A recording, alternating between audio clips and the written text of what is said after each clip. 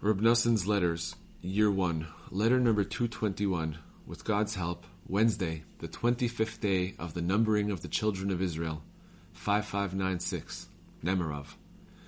Warm greetings to my honored friend whom I love as myself, the learned and illustrious Reb Shmuel Weinberg. May his light shine. I received your letter on Monday of this week. I had already heard the noise of their slanderous attack before Pesach, in which they distort the words of the living God written in the alphabet book, Da'at B, 1 and 2. So it was no news to me. I already heard several years ago that the Mitnagdim had found an opportunity here to go astray, and to press on in their campaign of opposition. For a person is led in the direction he wishes to go.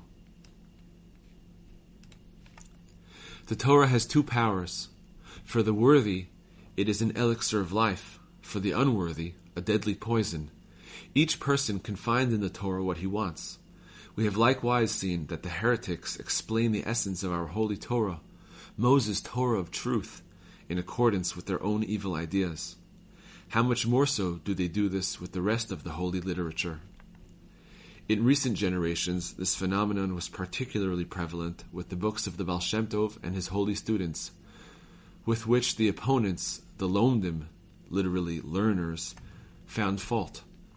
Despite the fact that a few of these opponents were tzaddikim and giants in Torah knowledge, they looked for and found what they thought to be the case, as if, God forbid, the writings of the students of the Baal Shem Tov, known as Hasidim, are against the Torah, God forbid.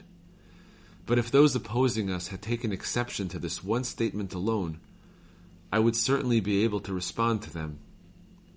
But, as is perfectly well known, they oppose us intensely even before this, shamelessly taunting, abusing, and mocking us without limit and for no reason, simply because the hearts of all the Rebbe's followers, both those who hailed in his holy name during his life and those who became attached to him after his passing, burn with a great and holy fire for God and his Torah, and to pray with intensity. The Rebbe's followers take heed of the fact that this world is absolute vanity, having no substance.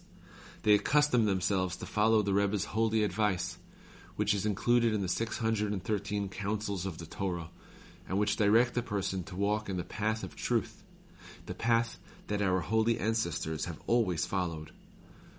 What can we say? What can we say? How fortunate we are to have been saved from their error.